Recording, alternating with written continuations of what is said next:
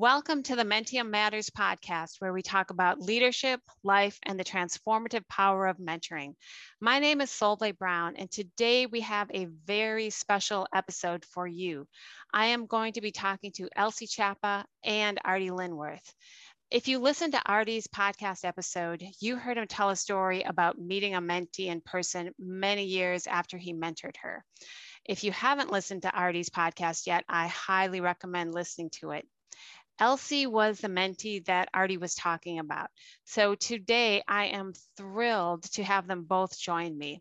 I am going to ask Elsie a few questions to begin the podcast, and then we are going to have Artie join us for the second half of the podcast to talk about what it was like to meet after all those years and to get both of their perspectives on common challenges that leaders face. Before I begin my conversation with Elsie and Artie, I would like to give you a little bit of background on both of them. Elsie Chapa is a consultant for Bosch Management Services in Mexico City and has a PhD in mechanical engineering and concurrent design. She has more than 20 years of experience in manufacturing operations and spent 5 years working as a plant manager. She is especially skilled at driving organizations through change and challenging situations. She lives in Mexico City with her family. Artie Linworth has had an illustrious career. He started out as an electrical engineer with a master's degree in engineering administration and rapidly progressed to various corporate leadership positions, including plant manager at several sites across the USA, senior vice president responsible for global business, and general manager of his company's operations in Chile, South America. Artie is a former gymnast and coach, a private pilot, a bluegrass banjo and classical guitar player, a martial arts practitioner, a motivational speaker, and an author of several books. Artie has been a mentor for Mentium for more than 25 years, and he was Elsie's mentor in 2004. Artie is going to join us for the second half of this podcast.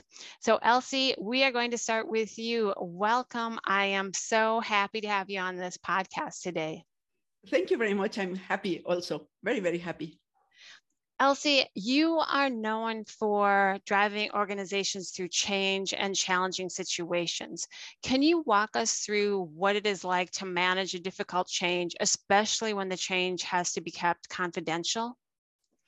Yes. You know, the question is interesting when you put together change and confidential. We could also change confidential by critical impacts to the organization. And yes, I had 3 times in my career very significant challenges related to this.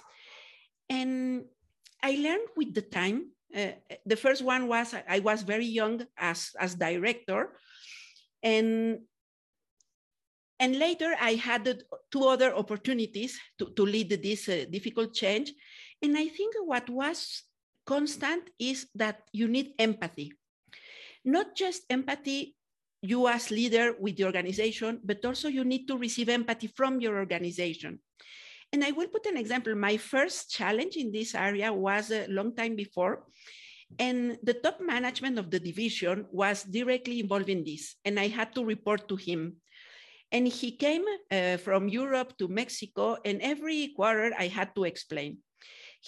Now I see he was so empathic because the first 3 presentations, I was trying to convince him that this was not the good thing to do.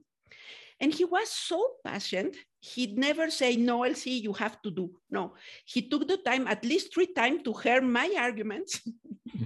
And in one moment, he said, Elsie, okay, you can have all the arguments, all the analysis, you cannot afford. And then in this moment, I say, okay, it's clear that the change has to come. But you know, having this empathy from him allowed me to understand that they were understanding me, and then I had to understand them. And then after this, I made the change. After this patience, you had to do this, no? And then I think I applied this in the other 2 challenges I had, no? Not just receiving empathy from the organization, but also giving empathy. And then for the other 2 times I had to deal with, this is what I did: empathy, receiving from the organization, and understanding, empathy with the people involved, and also with myself. You know, in the second case, I was more impacted because after this, my career changed, no? But I understood that surrounded by this empathy, I could drive this.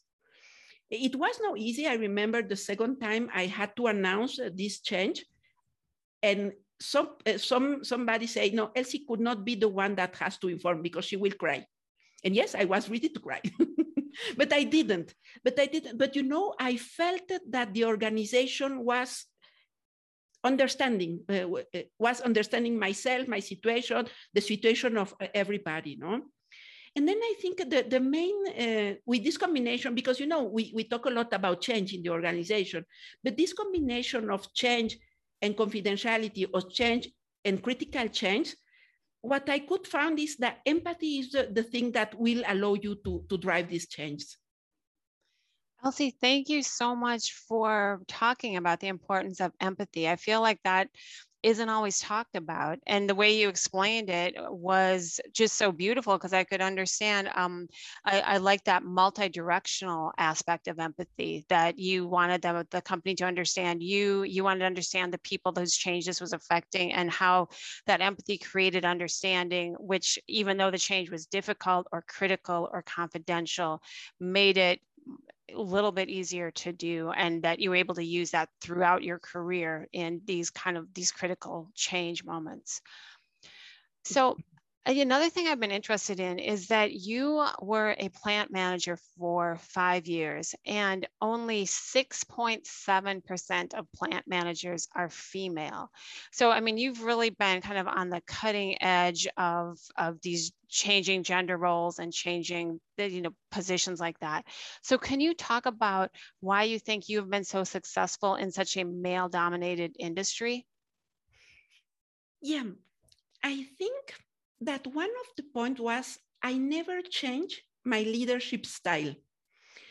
Yes, now we have to change if you go through the situation of your business or related to the people. But in general, I never change this.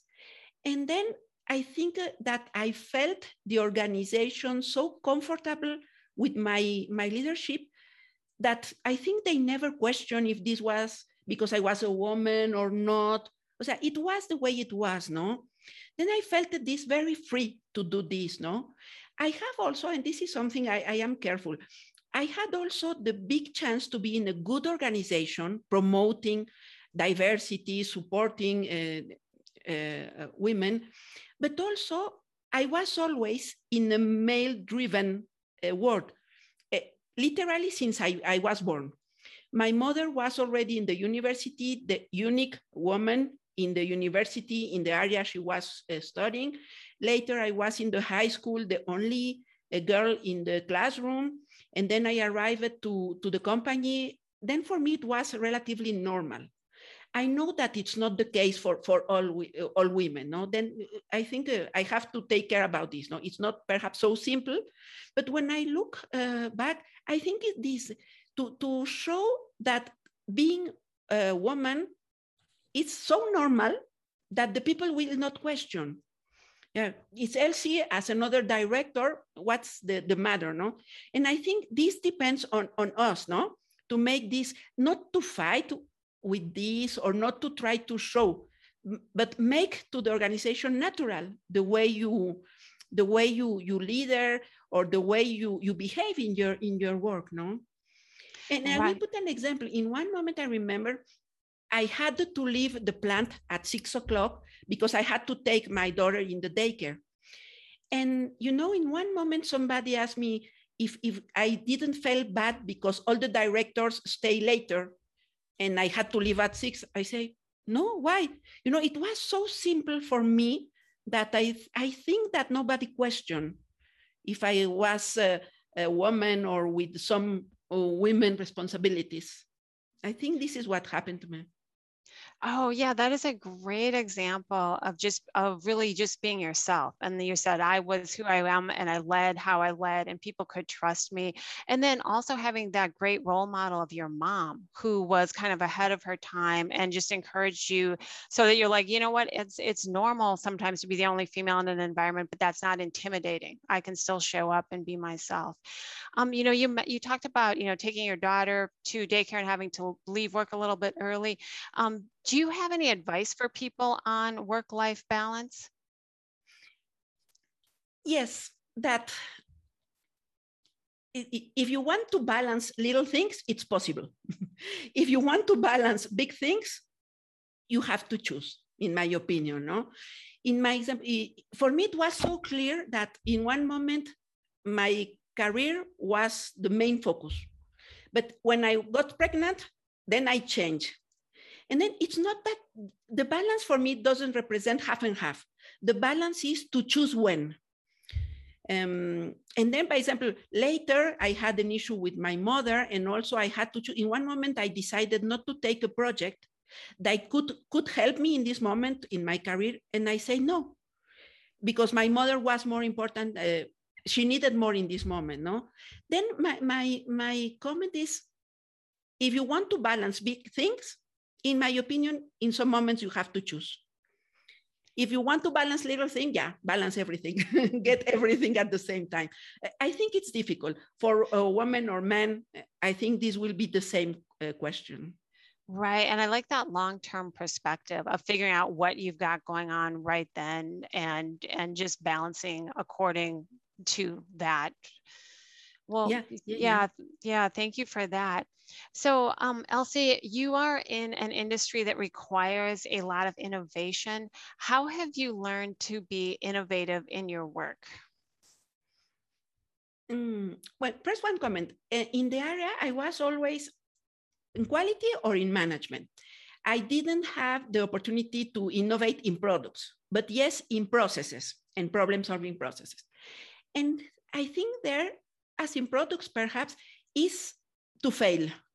The way to innovate is to fail, to try a lot of things, because if not, everything will be in your head.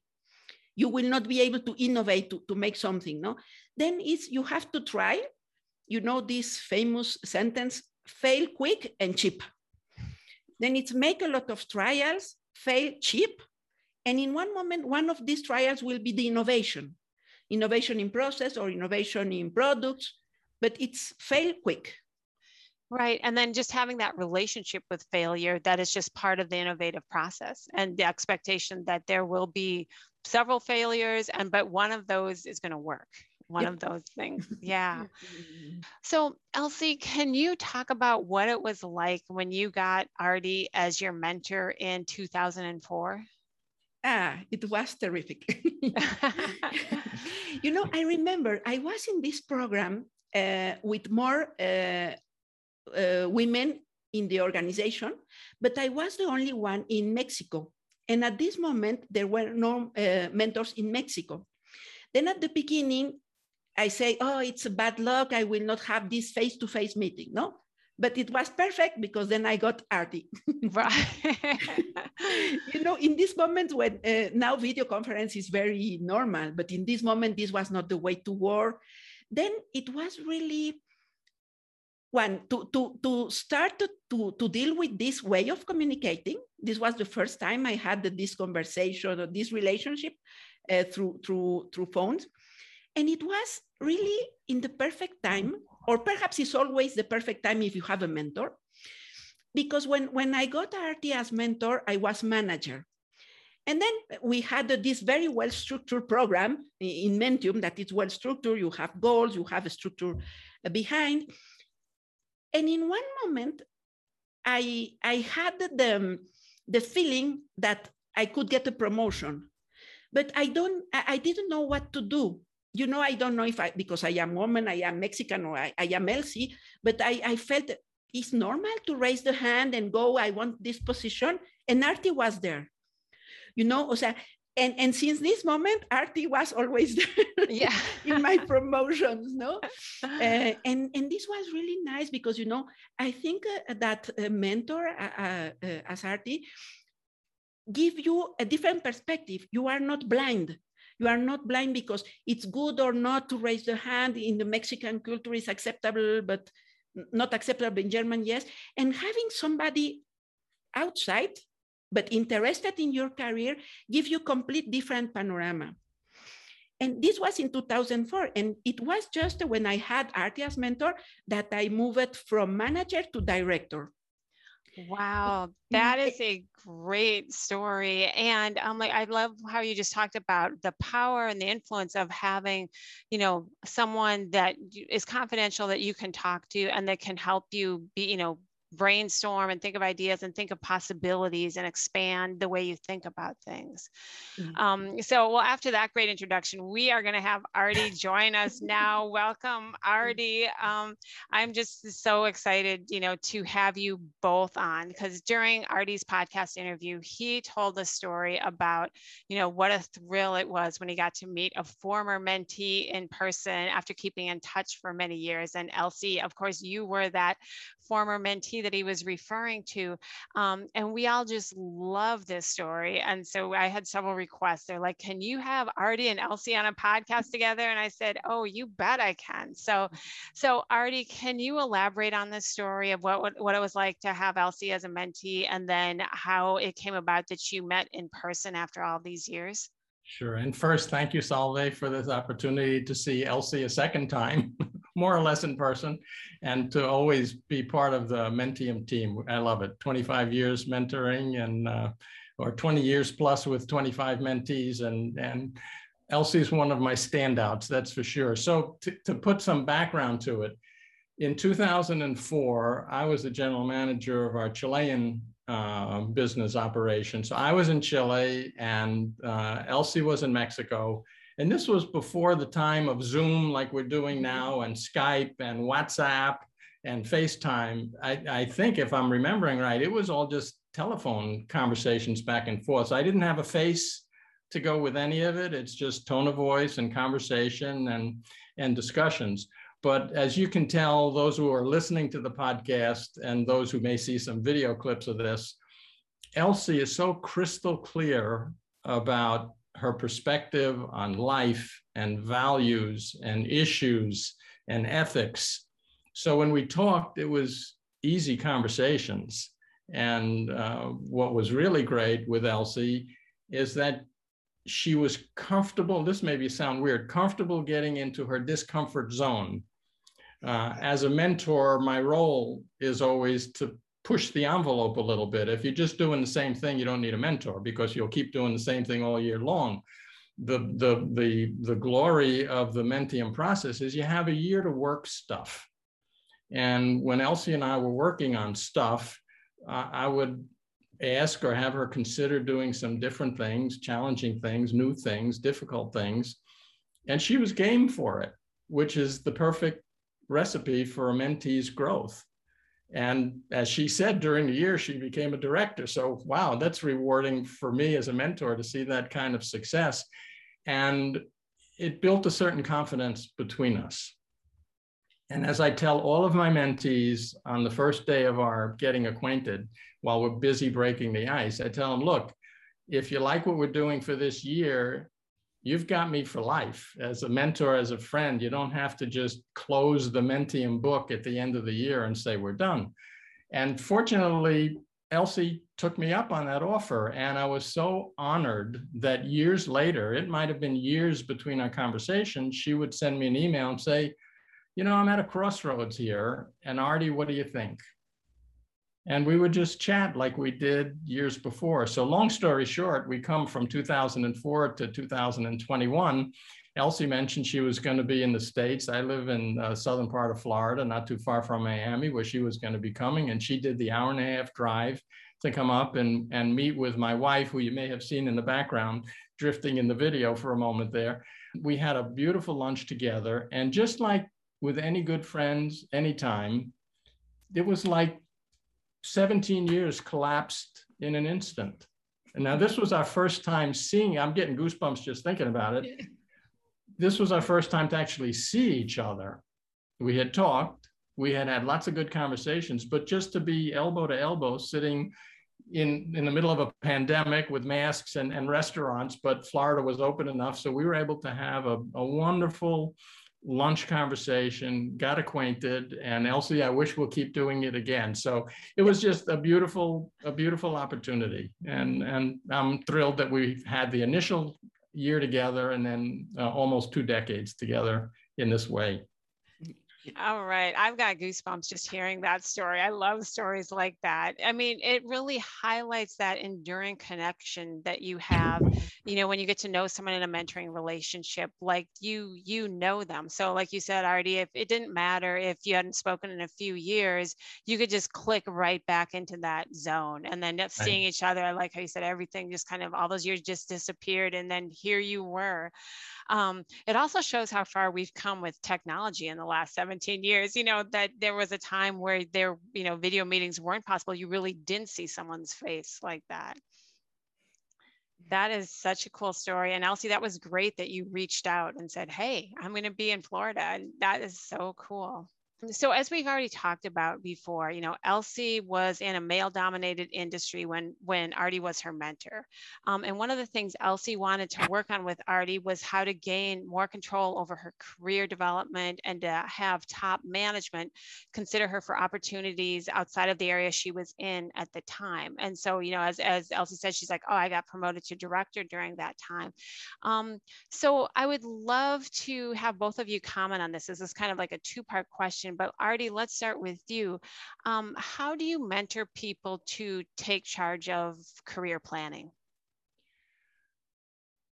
3 components I think are critical. One is, perhaps most important, do your job with excellence.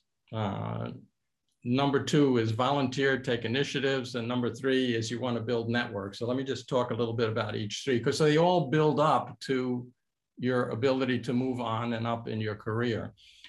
So the first one, in terms of do your job with excellence, if you're doing an average job, you're not even going to be looked at for future opportunities. So you have to stand out in a good way in meeting company goals and doing things the right way and not stepping over somebody else's back to move up. And when I'm encouraging folks to do their job with excellence is, of course, you got to focus on knowing what your goals are and work on your goals. But I often encourage, go to your strengths. You may be great in people communications. You may be a little weaker on crunching the numbers. Know what your strengths are. And my guidance is, unless the weakness is a glaring disability that's going to prevent you from moving, don't waste a lot of energy trying to become an expert accountant. Let the accountants be the accountants, and you, if you're the people person and the leader and the manager, go to your strengths, because where your strengths are, where your passion is, you don't mind doing the extra work. And when you don't mind doing the extra work, you probably do put in a little bit more than the average person, and you get more than average results. So go to your strengths, stick with your strengths, know what your weaknesses are, get the help you might need, but don't let it become a nightmare for you.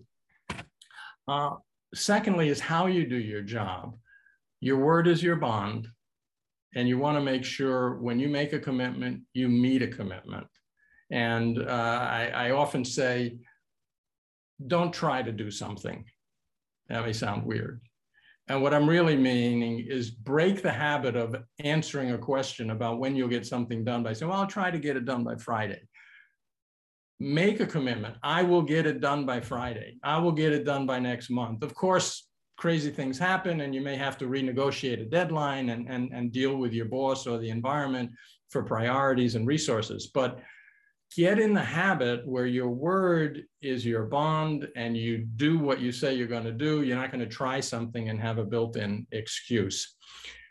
So that's doing your job well. The other couple things about taking initiative and volunteering and networking, these are just kind of fringe elements that build to your perfect performance. And volunteering and taking initiative, look about ways to grow in place. You don't have to run out for an MBA. You can manage your business always in place by learning and growing, and look for internal mentors. I mean, we have the whole Mentium process going here, but there are mentors all around us. And if you see somebody who's good at public speaking, talk to them. How did you get so good? What books would you suggest? Can I shadow you for a while? You see somebody who's good at dealing in stressful situations.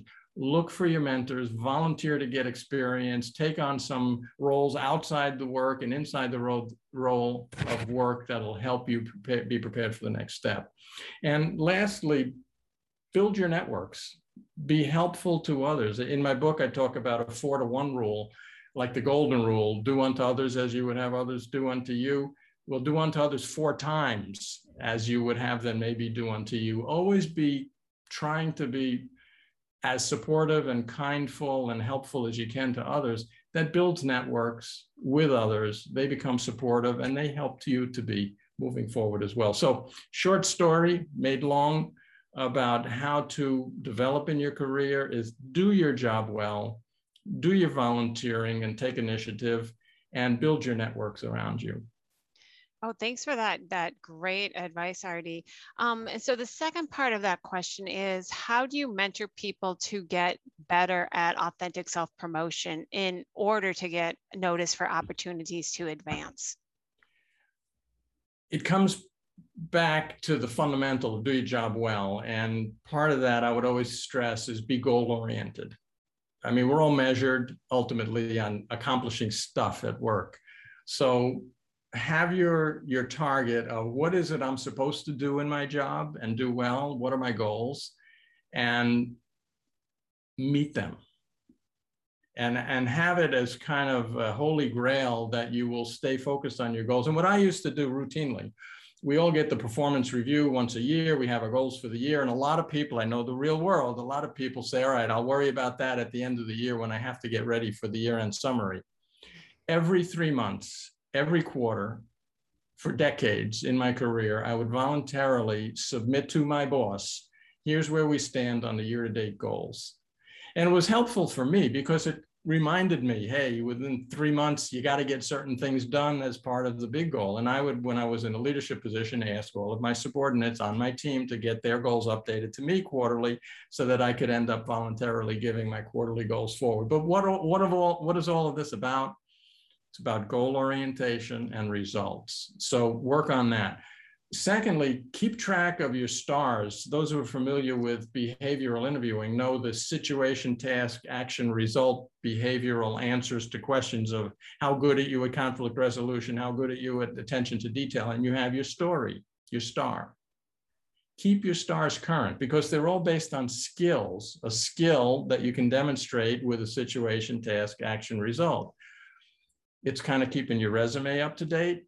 And it's kind of keeping your mind up to date with where are my skills moving in the right direction and what skills do I need to develop that I haven't had the chance or opportunity to do so. So as I'm getting my self-promotion plan going, as I'm getting myself ready for whatever the next step is to look at where are my skills, keep track of them, and start working on the areas where I maybe need some help. And then a couple other things is use your annual performance review, not just as here's my goals and here's what I did, but it's your chance to talk about with your boss, with your company, your growth. What are your next steps? And have in your annual performance review your own plan, your own recommendations of this is what I'd like to do in the next year to grow. It's not about me, it's about the company, to grow so I can help the company better. So get that marriage between your interests and skills and their needs and how you can show in your development plan, not just technical stuff, but growth and development stuff. And as I mentioned earlier, volunteer, get yourself exposed in the community, in the corporation, as there's campaigns, as whatever's going on where you can start to practice the skills, get some volunteer time. You know, it's hard to fire a volunteer. You almost can't mess up as a volunteer. So it's kind of lower risk, high reward. Whatever skills you develop as a volunteer, they're great. and you learn a few things, and maybe you fail a few times, but it's in a good environment. So know your goals, update them quarterly, look at ways that you can build your performance review to help you in your growth, and then volunteer for stuff throughout so you keep developing more skills. Artie, those are great actionable ideas. For those of you who would like to hear more of Artie's ideas, I highly recommend his book, Slice the Salami, Tips for Life and Leadership, which is available at Amazon and artielinworth.com. Looking at the video, he's holding it up right now, and all proceeds from this book go to charity. I've read this book and I have so many highlights in it, so many pages turned down, because they're all right there from, a career of building up all these insights. So that was just a little aside there. So Elsie, can you talk about this from your perspective? What kind of things did you do to show senior management, that you were ready for more responsibility? I follow Artie's advice. It works, yeah. No, and I will, by example, related to volunteer, it's not just to get exposure, but also to learn different things, because when you volunteer, normally it's not your job responsibility. And here you can learn a lot about the organization. I remember I volunteered to help my boss in one moment to put together a PowerPoint presentation. I remember, you can say, this is not interesting, PowerPoint presentation, but this allowed me to understand all the other areas that were not under my responsibility, because I tried to put together. And this volunteer again has this exposure benefit, and also to understand other areas that are not your responsibility. And the other point is raise the hand. Again, because I had an example. Once I knew that there was a possibility to be sent abroad, and later I asked my boss, and why you didn't thought about me? Yes, I thought about you, but your daughter is a little baby. But this is my point. I have to take the decision if I wanted to bring my daughter to another country. This is not your responsibility. But how could I expect that he knew about this? Then to raise the hand is not just to say I have the skills, but also I am prepared. I am prepared in my personal life to take this challenge. Your boss doesn't have to know this. This is your responsibility, no? And then in my career, it always worked. I volunteer, I invested, I knew different skills, and I raised the hand. That is great advice. So follow Artie's advice, and then volunteer, build your skills, raise your hand, and just, like your manager can't read your mind that you're ready for this next thing. And they're like, oh, well, that person's really interested. And then also through volunteering, I'm sure you meet a lot of people, and it really helps with your networking, and you meet them just outside of it's pure business context for your job, but you're like, all of a sudden you're doing something interesting that you're both volunteering for. So one of the areas that many mentees want guidance in is learning to be more influential in their workplace. You both have been very influential in your career. What do you think has made you a successful influencer? And do you have any advice for people who would like to get better at influencing, either with or without authority? And Elsie, I want to start with you. What's made you a good influencer, and what is your advice to people who want to get better at this skill? I think it's like the influencer in YouTube. For example, the influencer in travel, he travels a lot.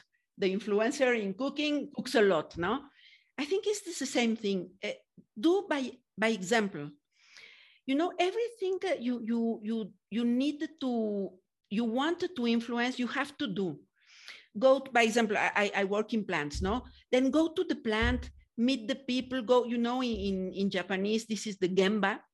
To go to the problem, meet the people, try to get their advice, and then it's normal, they will see you influencing them. And this is in all the categories, no? It can be with the people in the shop floor, it can be with your peers. If they start to see that you take care about the people, normally they will follow if you show good results, no? Then summarizing is you are influencer if you do things. Then the people will see the results. If the results are good, they will follow you.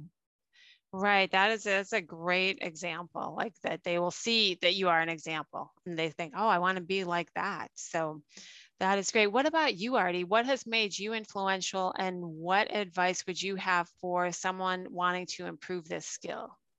I'll start with the advice. Get my book. Okay.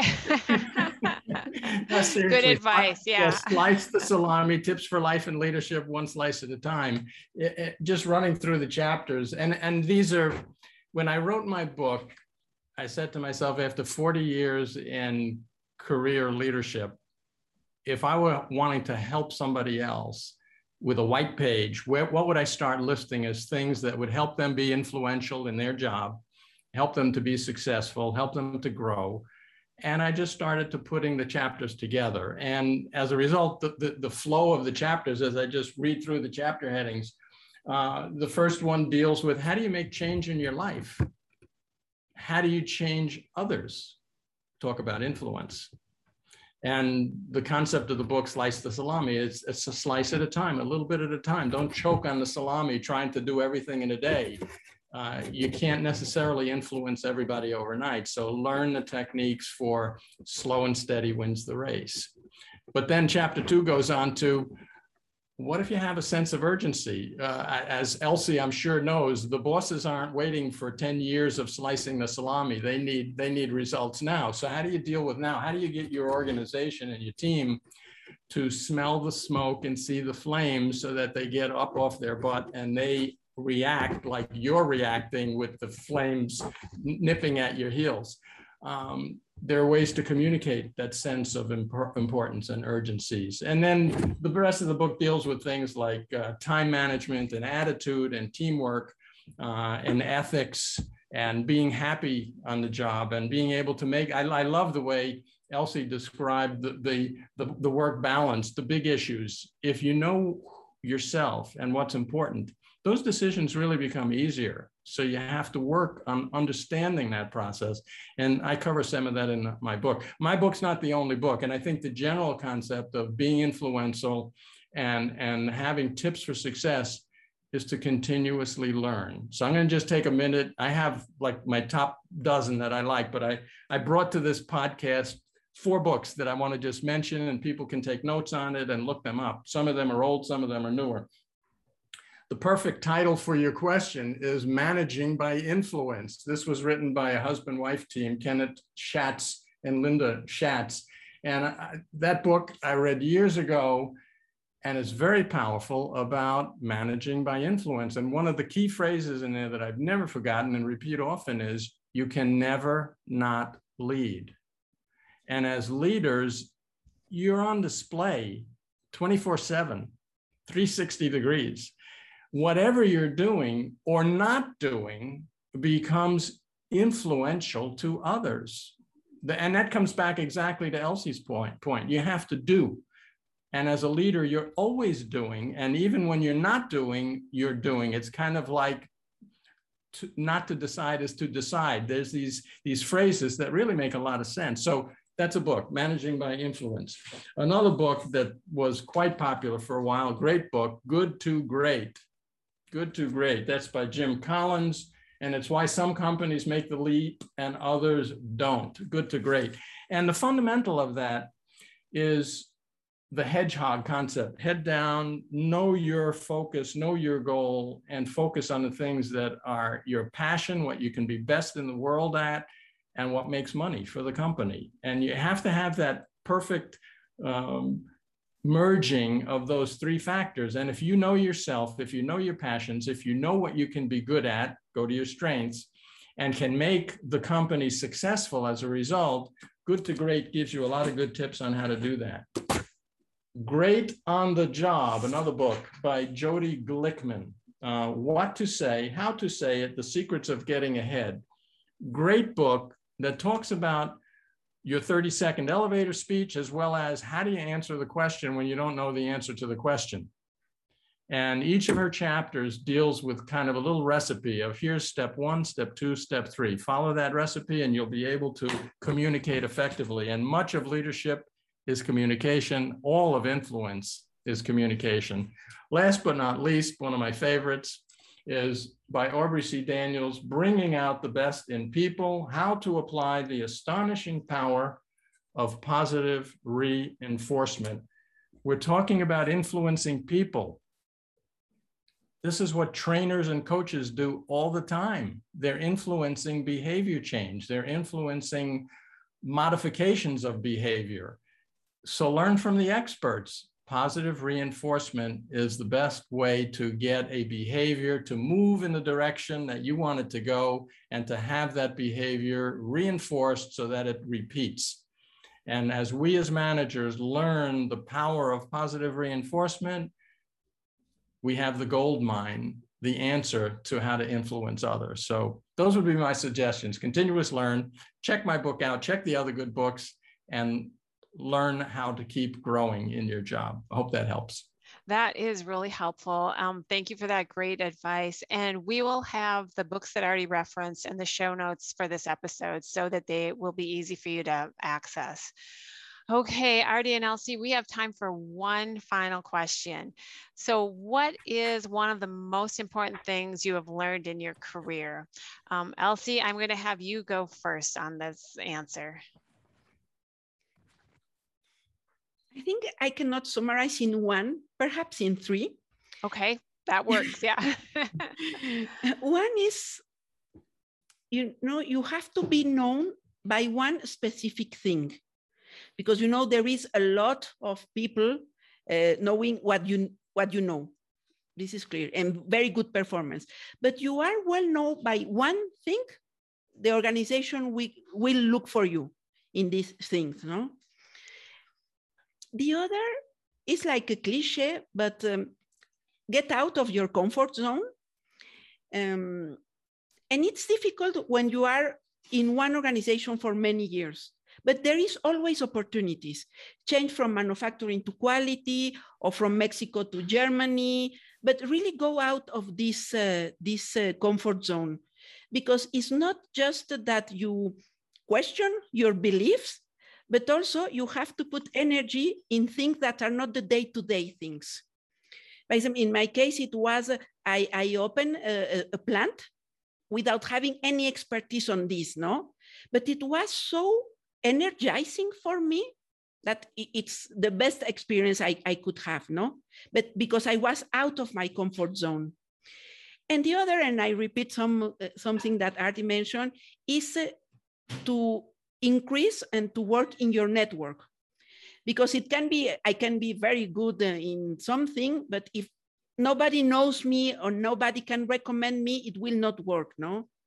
And this, with the time in the organization, is not that you are presenting yourself in every meeting, but you know who to call in some specific case, and this to build your network. Elsie, that is great advice on the things that you have learned throughout your career. And I especially like you talking about how it can actually be exhilarating when you get out of your comfort zone. Sometimes you get past that kind of fear, and then when you get out of your comfort zone and you actually succeed in doing something new and something bigger than you thought you could do, that there's no feeling quite like that. So thank you. Okay, Artie, it's your turn. What are some of the most important things you have learned in your career? Focus on one thing, do your job great. Now with that, I'll just add 3 elements. Focus on your strengths, help others, and build your reputation. Focus on your strengths comes back to, we each have some natural abilities. We know what they are. We know what we're comfortable. We know what we enjoy doing when we do them, and we do them well. Keep working to those strengths. Keep building other strengths, but keep focusing on your strengths. Help others. I love John Maxwell's quote, they don't care how much you know until they know how much you care. And Elsie, in the beginning of this podcast, mentioned the word empathy. And I think that really resonates well with me, and it should with your listeners, that you have to be seen as someone who understands the problem, their problem, and be there to help them. So if you're going to be seen as a helper, as a problem solver, that's all to your benefit. And then lastly, build your reputation. And that's through your commitment, you're not saying the word, I'll try to, but do, and your word is your bond. If you can focus on that, be great at what you do, focus on your strengths, be caring and helpful and empathetic to others, and let your word be your bond as a deliverer, you're golden. Elsie and Artie, I have no words. This has just been so fun to talk with both of you. I mean, your story of meeting in person 17 years after being matched as mentor and mentee is so inspiring.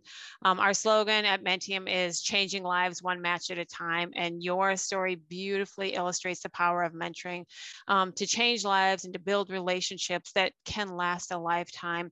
And then I have just been, blown away by both of you and just the amazing insights and actionable ideas and perspectives that you have on, helping the next generation of leaders. So Artie and Elsie, thank you both so much. And Artie, thank you for your commitment to mentoring all these years. And Elsie, thank you for signing on as a new mentor. We just really appreciate all that our mentors do here at Mentium. And thank you all for listening to this episode of the Mentium Matters podcast. All the books and resources mentioned will be available on the show notes for this episode. We have many great episodes yet to come, so I look forward to having you all back next time.